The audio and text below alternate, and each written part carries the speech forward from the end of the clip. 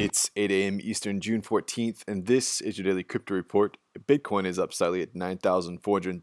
Ethereum is even at $236, and XRP is down slightly at 19 cents.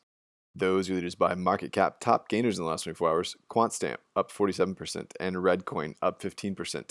Your Sunday news roundup: Bitcoin IRA is branching out to smaller accounts and decreasing minimum thresholds. Bitcoin IRA launched in 2017 with a self-directed individual retirement account with a minimum balance of $20,000. They're moving that minimum down to $3,000 and introducing the new product called Saver IRA, which has no minimum balance requirement, just a monthly deposit minimum of $100. Chris Klein, Bitcoin IRA's COO, referred to a drop-off point in the sales cycle where new customers would be intimidated by the minimums and not complete the buy. This new Saver account will give them a dollar cost average mechanism without them having to think about it. In response to the COVID-19 economic troubles, Klein said he believes more consumers will look for alternative retirement funds. Well, researchers have pointed to a new positive with paying for gas or the transaction fees associated with the transactions on certain blockchains.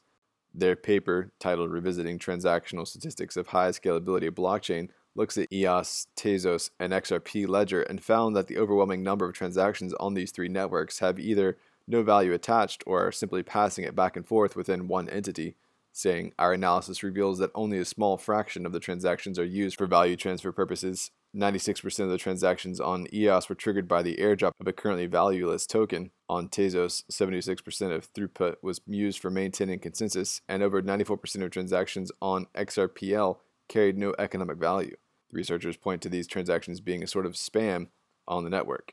And finally, Vice reported that the Canadian exchange Coinsquare allegedly used automated trading software to inflate its trading volumes. They obtained leaked emails, Slack messages, and other incriminating files. Based on the materials gathered, Coinsquare appeared to be buying and selling cryptocurrencies between accounts it controlled in a practice known as wash trading. Wash trading, which is illegal, is designed to artificially boost trading volumes to make the exchanges look more desirable. It looks like the CEO, Cole Diamond, pushed for the company to wash trade despite resistance from employees. Well, those are your leading headlines today. Visit us at dailycryptoreport.io for sources and links. Find us on social media. Add us to Alexa Flash Briefing and listen to us everywhere else you podcast under Daily Crypto Report.